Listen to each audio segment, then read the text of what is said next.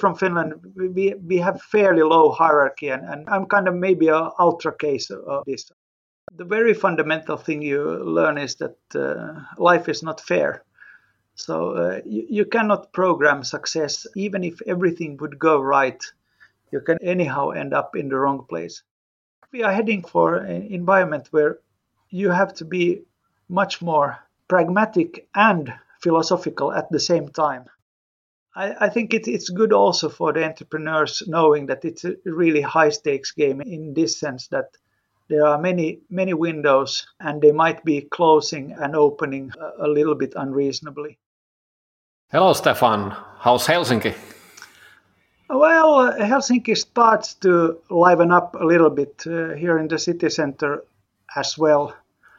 Most of the people have stayed in the suburbs during the last 2 months, but actually today you could see some other people, which is a relief, I would say. You are in the epicenter of cultural disruption and change as well. There's a new museum in Helsinki, exactly in the middle of Helsinki, next to the railway station, Amos Rex.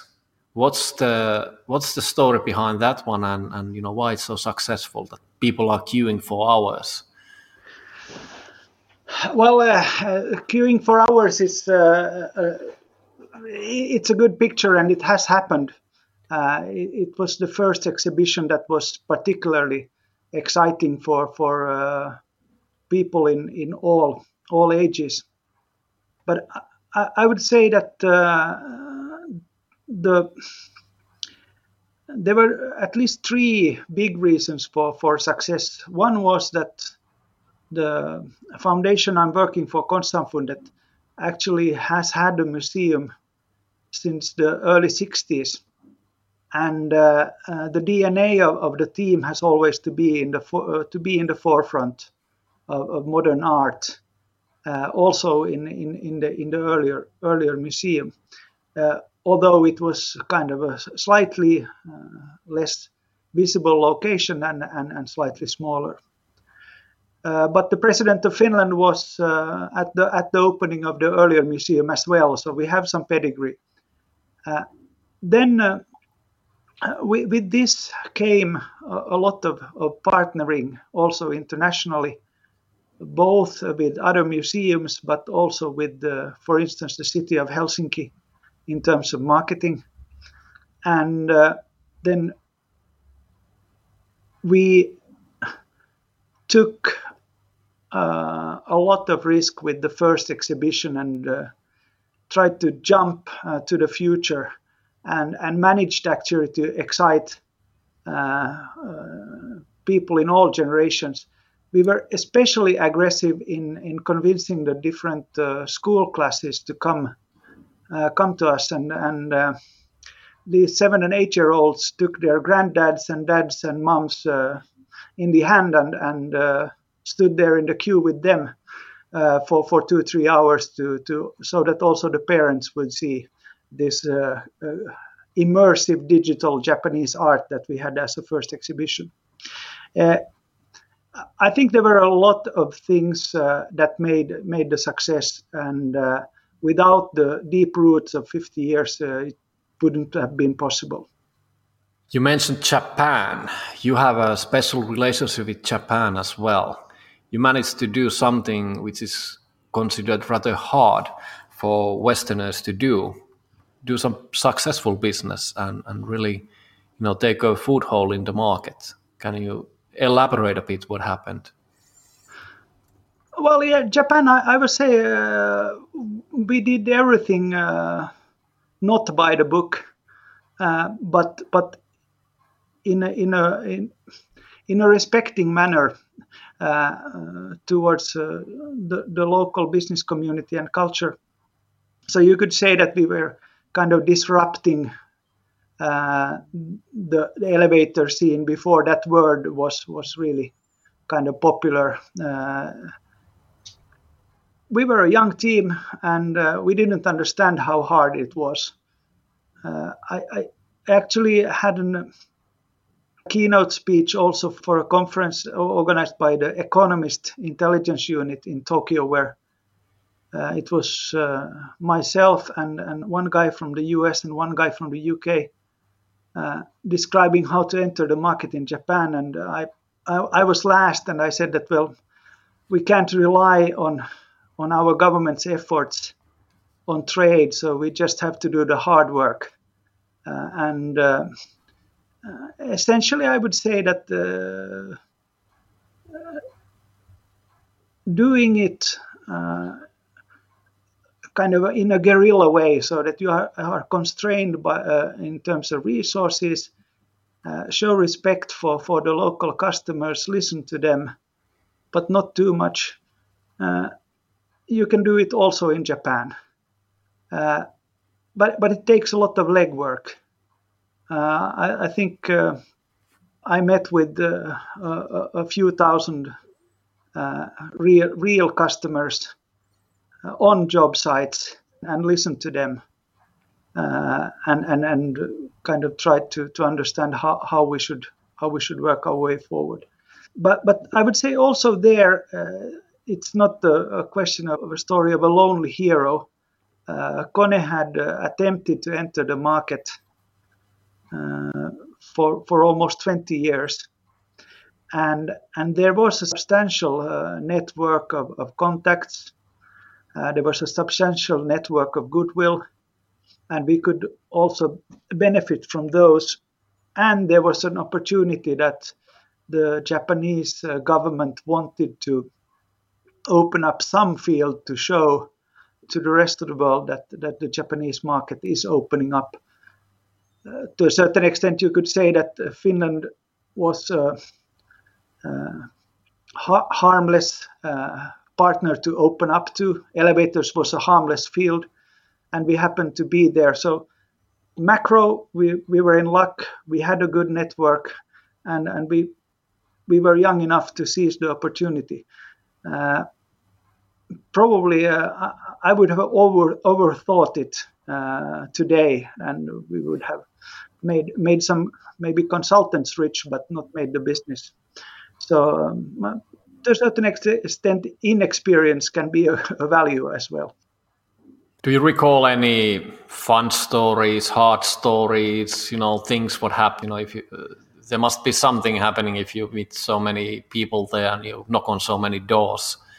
Any particular moments you can recall? Maybe a general reflection that, especially for a Finn, why not for a Westerner in general, we kind of think that it's good that rules are clear, and that, for instance, contracts are clear. It sounds like a reasonable idea. Why would you want to have unclear rules and unclear contracts? But in Japan, I understood the value of ambiguity, that the contract shouldn't be so clear that there isn't leeway to adjust for the particular situation with the particular people confronted with a particular problem, and that this ambiguity leads to people trying to find a solution rather than litigate or going back to the contract. Maybe a kind of a black and white person would have a very much difficulty with this, but I actually thought that there's quite a lot of value in ambiguity in this way, that it forces a amicable solution on the spot with the facts at hand, and not a kind of theoretical fight in the courthouse. You started your business career by going to Karhut Titan, Finnish company, sports goods company, and you were in the turnaround team. How did you end up immediately in the middle of a turnaround team, while doing your thesis? Well, there was a very young managing director at Karhu who went there to make the turnaround, and when he interviewed me, he thought that he had a working capital problem, and I had made a successful working capital project at Nokia Cables, and a mutual acquaintance had kind of recommended me. So he thought he had a working capital problem and that I was the guy to come and help him with that. I thought he worked at Amer Group, which was a big brand company, and he didn't tell me that he was going to work for Karhu Titan. So I read in the newspaper that the guy who had just employed me for working capital problem in Amer was going to Karhu Titan. So I thought that, well, that was that summer. But I called him and asked that this is a little bit unusual. He said, no. It was always the idea that you would come with me to this company. So, okay, you could have told me. Well, he said he was a little bit afraid I would say no if he would immediately tell what was the situation. So anyhow, we looked at the situation and there were all kinds of problems in Karhu Titan. The working capital issue was the least of them. So after a few weeks, I got a new assignment, and I asked that what should I put in my title, and he said glue. We are going we are going to have at least 20 projects, and I need you to be the glue that keeps everything together. So I was some kind of what nowadays would be called a transformation office or something like that. But there were a lot of impressive consultants running around doing stuff, and I was in the middle of it. It was maybe not the perfect job to do the thesis, because I had to do the thesis then by night after work, but it was a very interesting time. So Stefan the super glue. Yeah. You didn't get rid of turnarounds by just going to Karhu. They followed you in many companies, publicly listed in VCs, and probably some other ones as well. Is that something you enjoy, or is it just something that happens to you? Life happens. So I haven't kind of sought turnarounds as such, but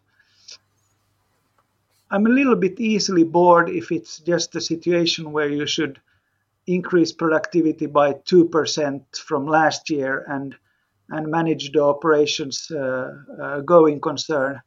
That's not really me.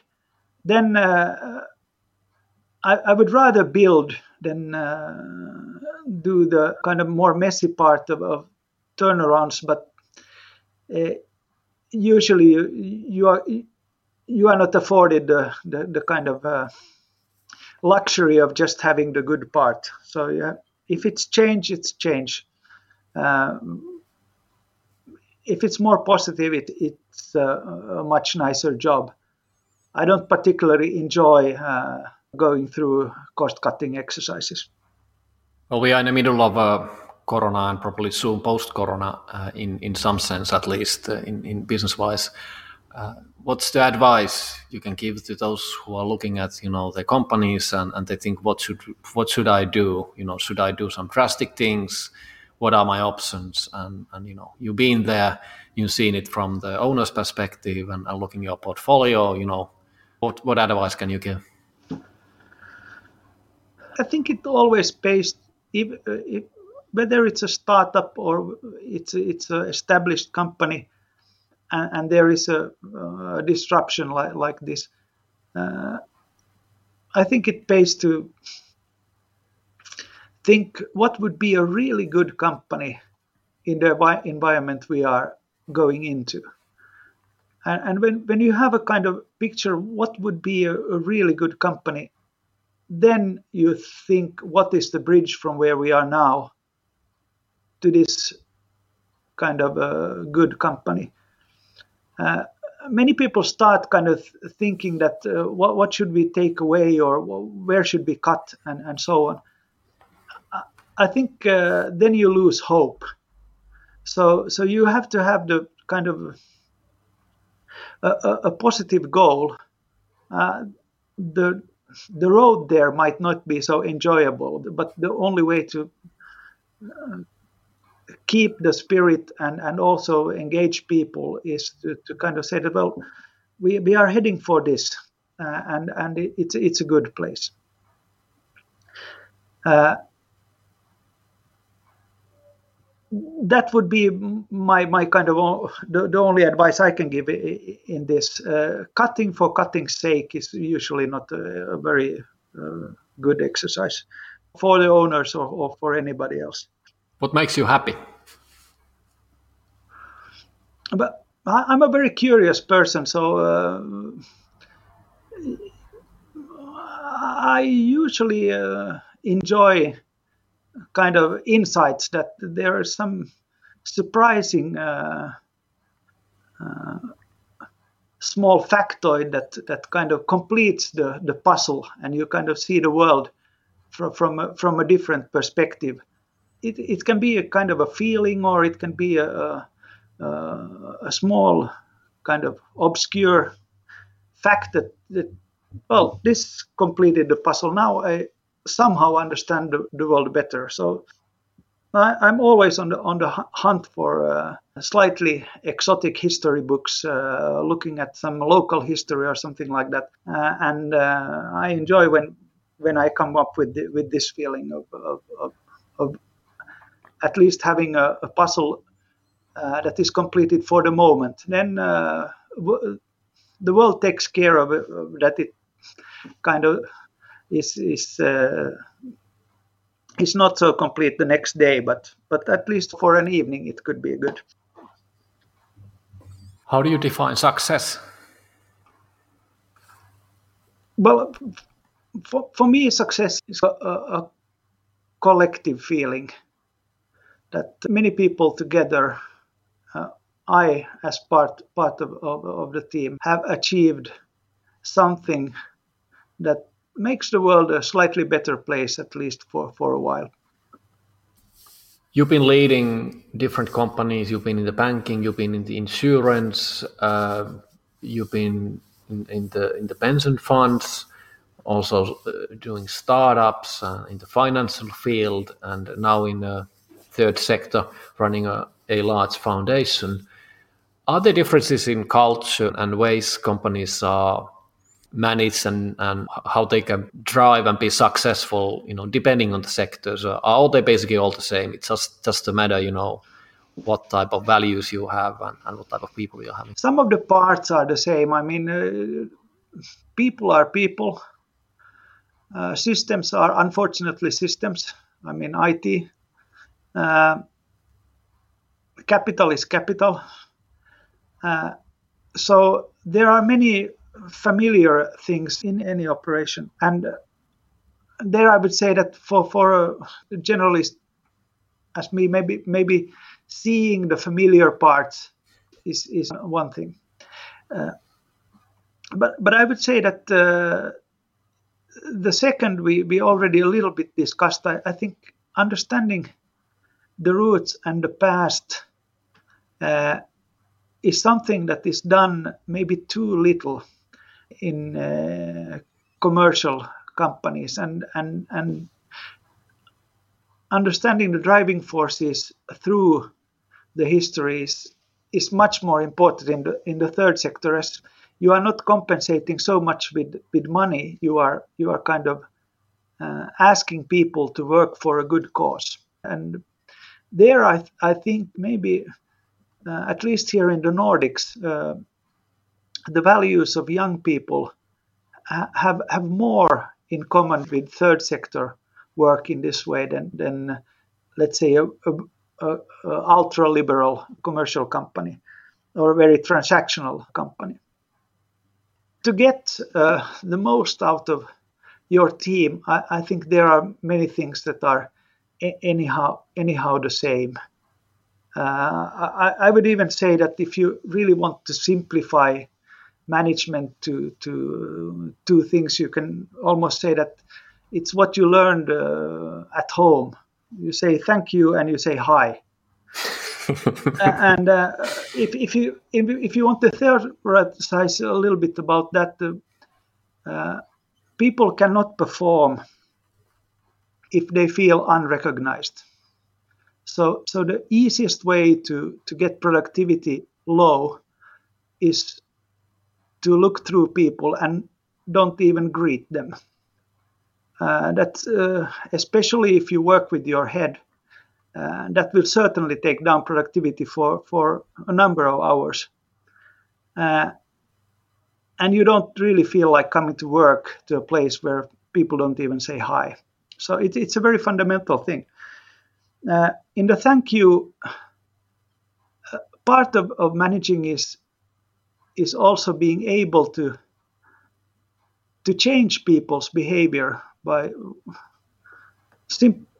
also giving the bad news, corrective feedback. And people can't take corrective feedback if they don't get also positive feedback. I've read a few studies in the pension world. We studied this quite a lot on what makes efficiency in the workplace. And you have to have roughly 80% positive feedback in order to get the 20% corrective feedback through. Now, you can't do it in such a way that you say thank you, thank you, thank you, and now so the only way actually is to constantly thank people for their good work, because for the most part people do good work. And if you do this, the times you have a kind of other types of feedback, you have enough goodwill there so that people will actually listen and can take in also the negative feedback and maybe think about it and correct their ways. How do you do that in practice when you're running a large company or organization and there's so many people there? You probably cannot even remember all the people's names. And how does that happen in reality? Well, you can do it in many ways. I mean, I have in the bigger organizations, I used to have a kind of personal, a small blog on the internet. It wasn't kind of ghost written by somebody and not even spell checked. Although I'm dyslexic, I thought that it's better that it kind of is obvious that it's me who has written this with all the faults there. And just a little bit commenting on everyday things, also business. Remembering to just say hi. If you have nothing else to say, you can thank people. It's usually not wasted. I notice you've been quite active also in the LinkedIn, commenting on the Amos Rex exhibitions and what's happening. And some years back, I think you had a project where you were writing a journal or something. Was it the blog posts daily? That was probably related to your birthday or Yeah. What did you learn from those? Well, people react differently, but most people kind of think it's a neutral or a positive that you share some thoughts. And maybe it makes you as a kind of a manager more approachable, that it doesn't feel so distant. And I at least felt the difference by that people clearly kind of had a lower hurdle and to come and speak. And I think that's a value in itself.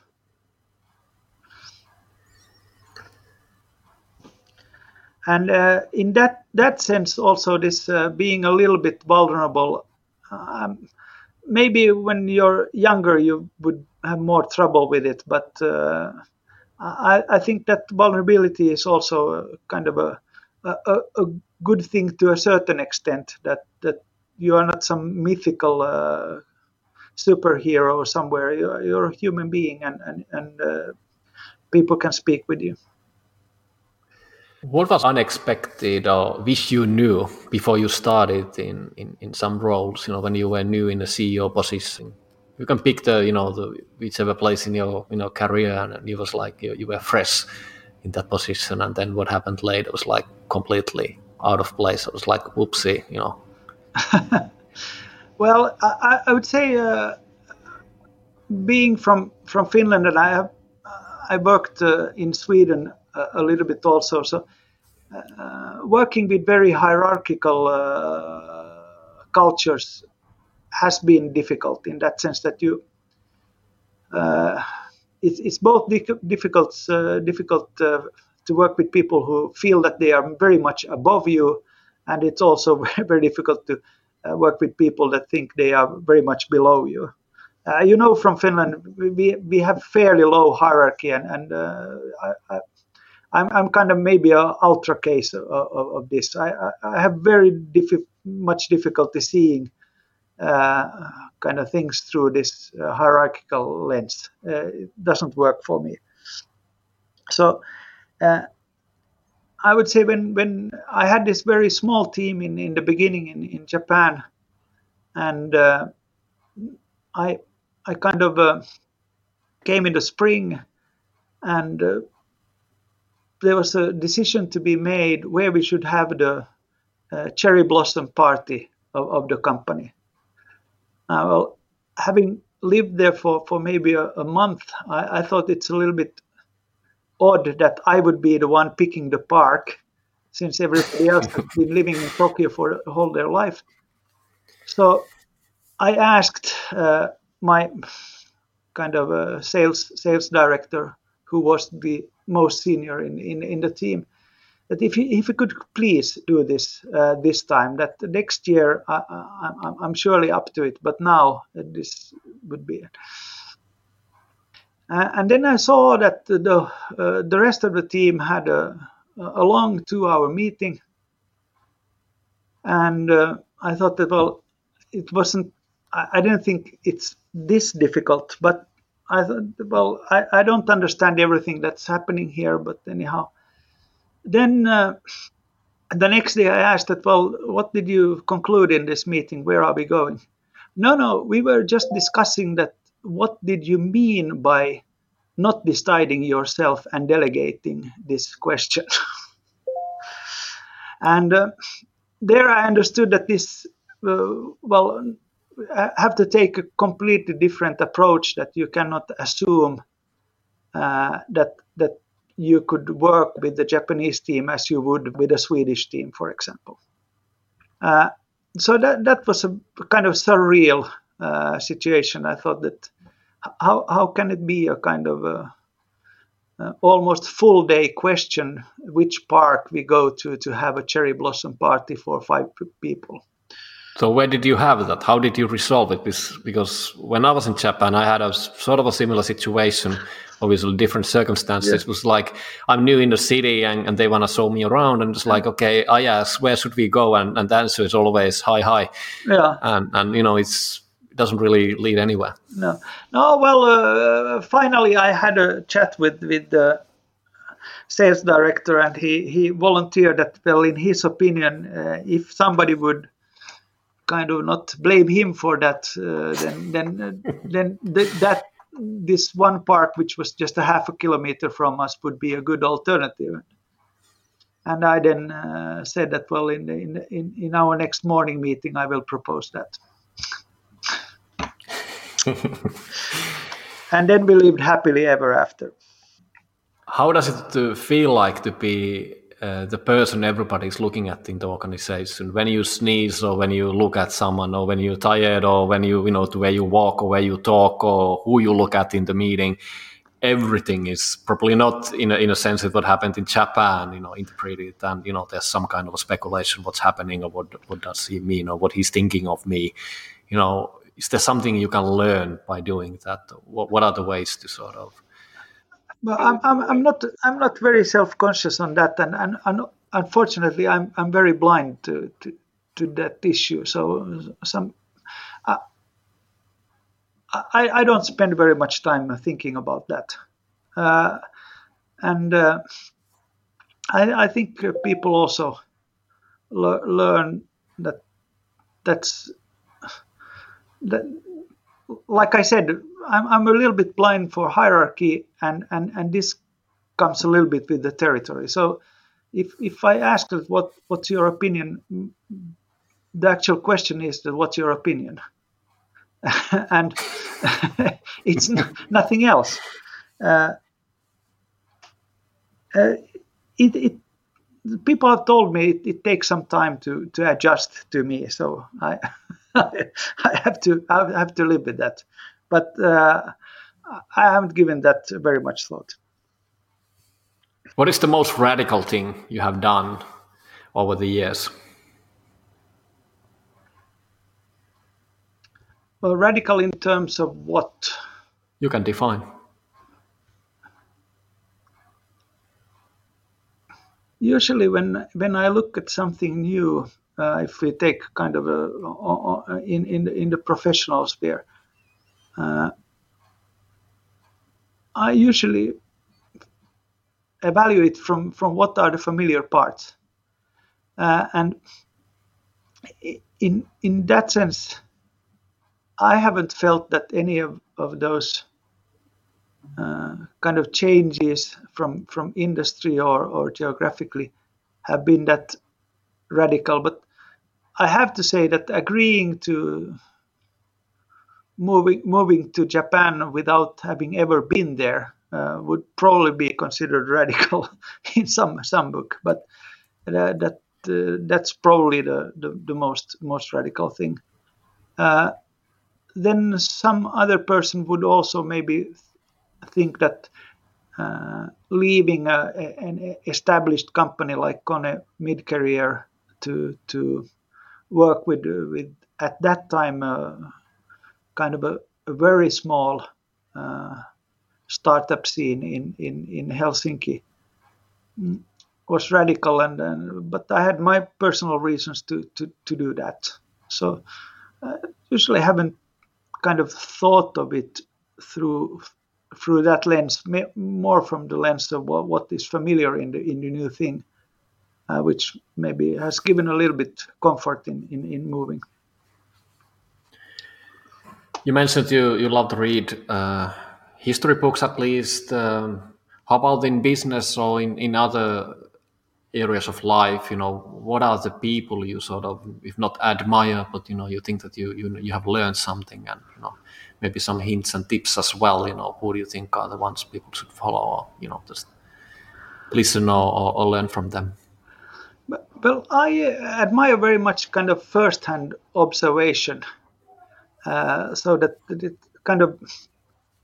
I also like myself, kind of if it's a new thing, I like to familiarize by walking around, looking and sniffing or whatever, but being really close to that idea. But when I started, for instance, here, I spent very much time in the museum, but also in the newsroom, which happens to be in the same building I work, because those were the two areas which I had never worked in before, and that's why I also kind of like and enjoy reading and listening to people who have immersed themselves in something. So kind of traditional business literature leaves me a little bit cold. It's too distilled. So I think you can learn more, for instance, about the country of reading a good novel where the main characters are really kind of living, rather than having the how to do business in that country. I have some difficulty in reading also biographies. It usually gets a little bit shallow. Uh, and as I suggested earlier, I usually think it's anyhow a long team effort with maybe tens or hundreds years of roots that kind of carry this hero to the goal. So in that sense, I'm more interested in the fundamentals and and immersion than singular individuals or this kind of traditional business literature. I don't know if that made sense, but that was the answer. You also investing in your professional capacity.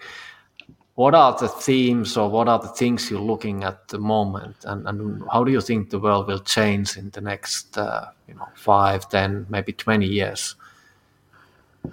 Do you see that, looking back the same amount of time, that, it's sort of a linear, or do we think that there's some discontinuities happening and it's harder to predict what's going to happen in the future? I think that the things that will be strong in 15, 20 years have already been with us for a while.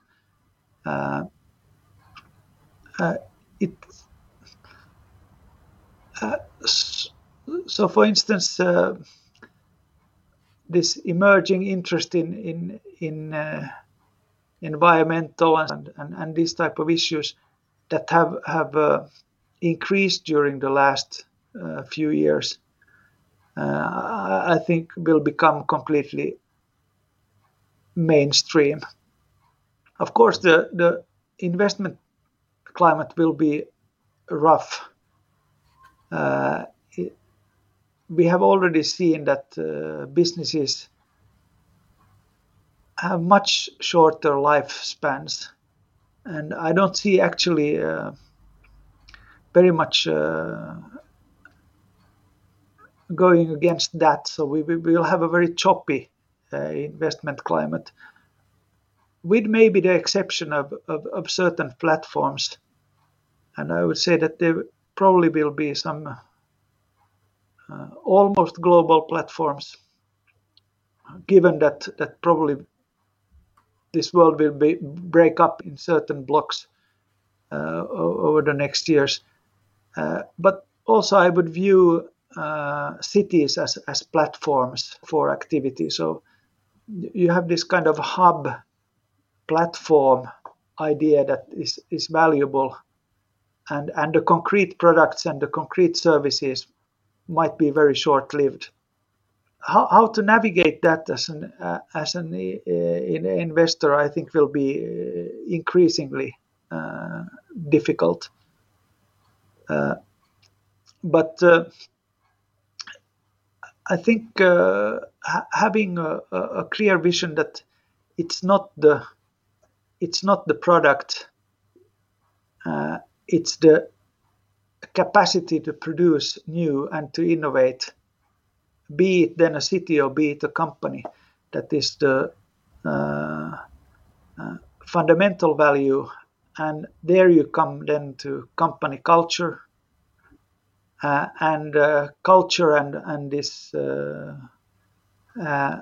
ESG or sustainability issues, they cannot really be detached from each other. At least not here in the Nordics. So I think we are heading for an environment where you have to be much more pragmatic and philosophical at the same time, and it's really kind of it's difficult to get a grip on that. But if you try to be too transactional, I think you will lose the good people. And if you are again too philosophical, you will not have a business. So you have to find a new balance there. And doing this in an environment that at least for the next 2 to 5 years will be low growth or worse, will be very tough. Sounds like a tough balancing act. Does it help that if you're sitting as an investment director in a pension fund, having a very long perspective, or how does it differ from a private foundation perspective versus then ETFs or publicly traded mutual funds or vehicles where or hedge funds where the performance expectations and the cycles are properly shorter? Yeah, I think that the kind of approach has to kind of fit your inner nature. So for a pension fund, there will be pressures and also concrete regulations that are different. But in our environment also, it's very difficult to, for instance, for a charitable foundation to have investments that would somehow be contrary to the fundamental idea what you try to achieve. Because you can't kind of invest in one way and then try to be credible in your charity and be a completely different person, so to speak, or have a different personality. So I actually a little bit envy the hedge fund guys because they can be kind of clearly in one corner and and just do one thing. Are there any kind of leaders in the value investment or value-driven investments or impact investment area in the world at the moment? Well, I have tried to do a little bit research that, and there are some people who are doing part of the things, but I think this will be a kind of fragmented field just because of the nature of it. The investments somehow have to reflect the culture of the organization as all the other activities. And in that way, what is the good impact might kind of vary a little bit from your vantage point. And also, it's one issue to be very clear that the impact that, for instance, we are striving for through the museum or through our the endowment side, the impact is not measured as investment income. It's we have to measure the impact of the museum in terms of, does it make let's say Finland a little bit better place in that sense that it's a more open society, more conscious of culture or the impact of culture, and if we do that right, then the issue of did we invest the money at exactly the optimal way from a money management standpoint is not the only impact we have to consider. So I think we are still in very early days in how to address this issue, and especially how to think the investments and actual activity that we do and somehow combine the impact of these. How do you get through hard times?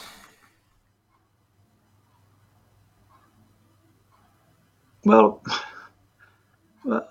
so far it's been by trying to sleep, waking up in the morning, and starting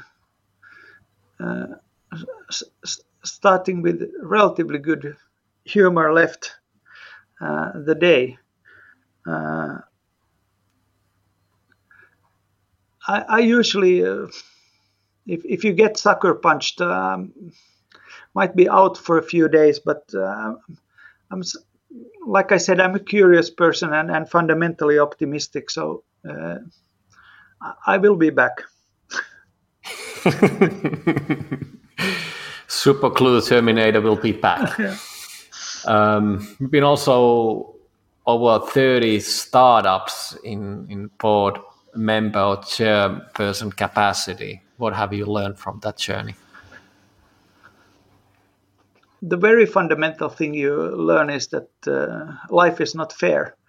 So you cannot program success, and even if everything would go right, you can anyhow end up in the wrong place. And sometimes success comes to people for all the wrong reasons. So in in that sense, I've been a little bit thinking that maybe you get more experienced, but I a little bit question if you get wiser. Are you getting more cynical?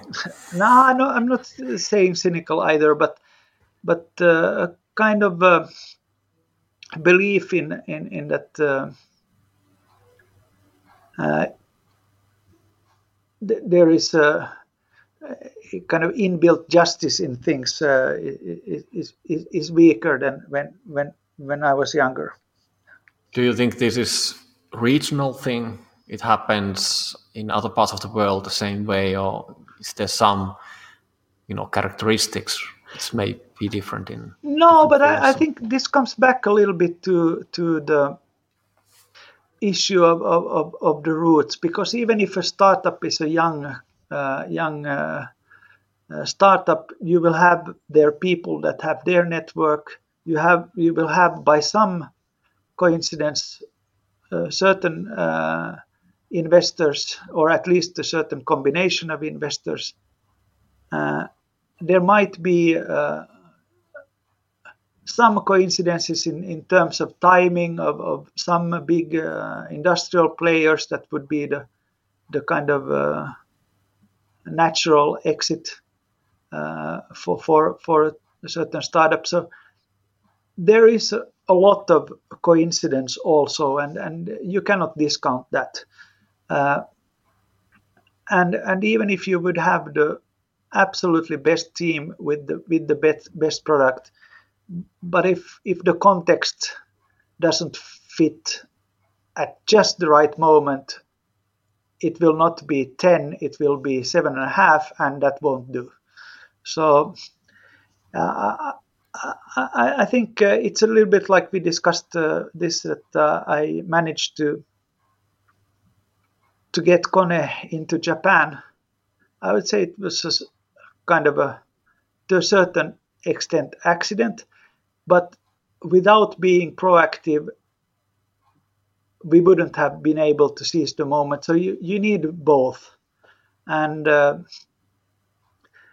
I think it's good also for the entrepreneurs knowing that it's a really high stakes game in this sense, that there are many windows, and they might be closing and opening a little bit unreasonably from your point of view, and you shouldn't kind of try to over rationalize how the world works.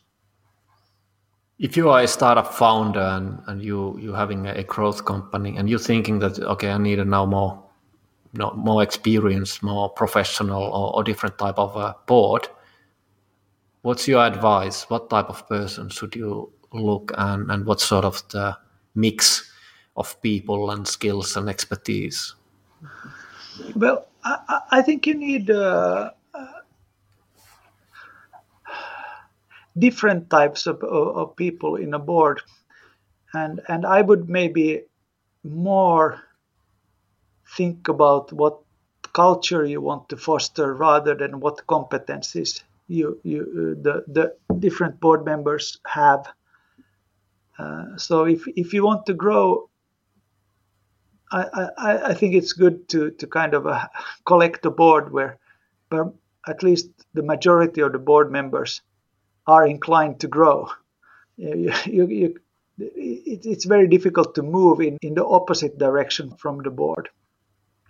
And people, I think, overvalue competence and undervalue culture in this respect very often, because you are kind of impressed by the competence or the experience of a person, but really in the board work, the culture and the spirit that the person is bringing is at least as important as the competence.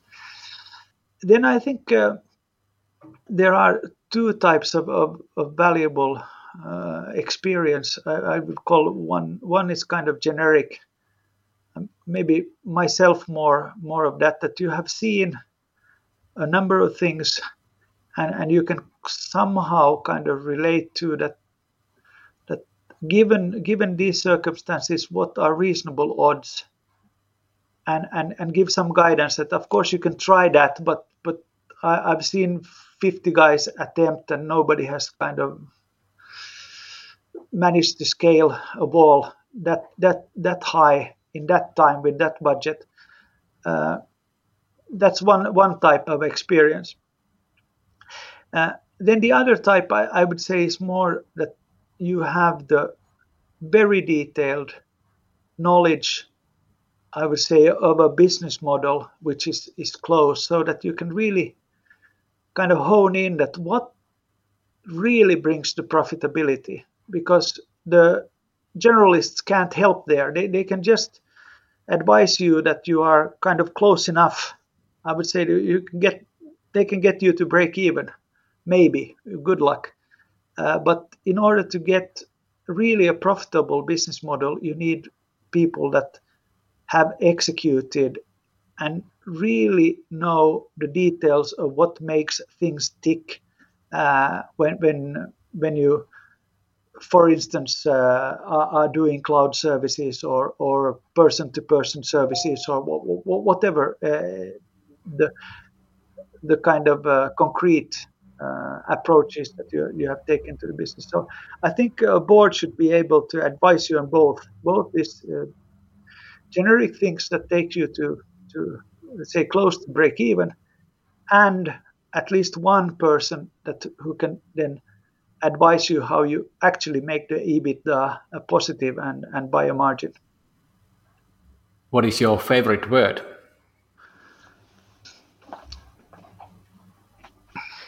I have to stick with curiosity.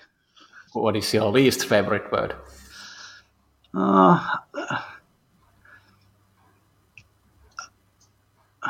I like almost all words, but only is a word that usually creeps in at the wrong moment. So this is the only option, or we only have this, or something like that. So only is usually bad news. What turns you on creatively, spiritually, or emotionally?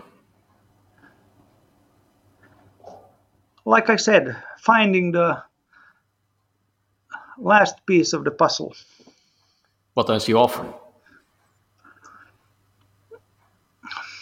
Well, kind of a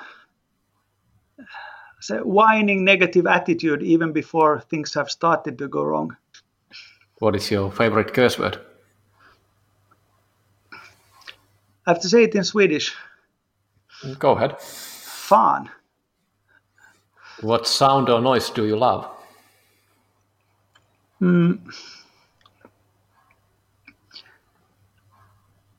I would say kind of a summer breeze that results in a little bit kind of a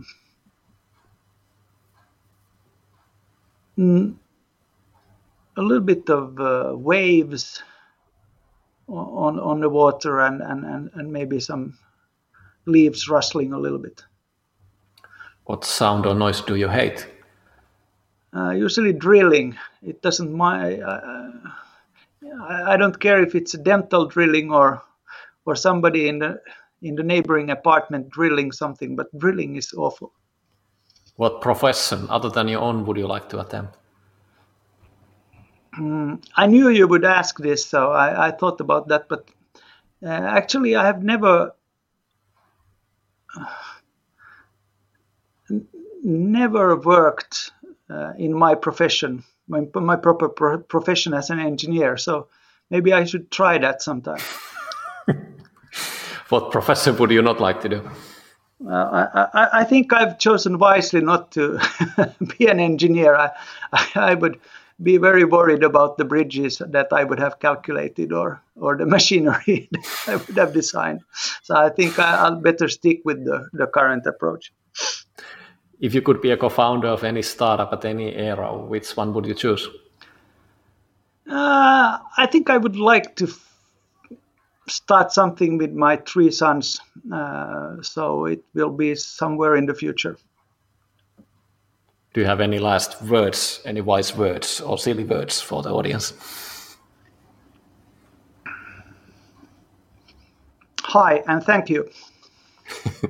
Thank you, Stefan. It's been a pleasure. Thanks.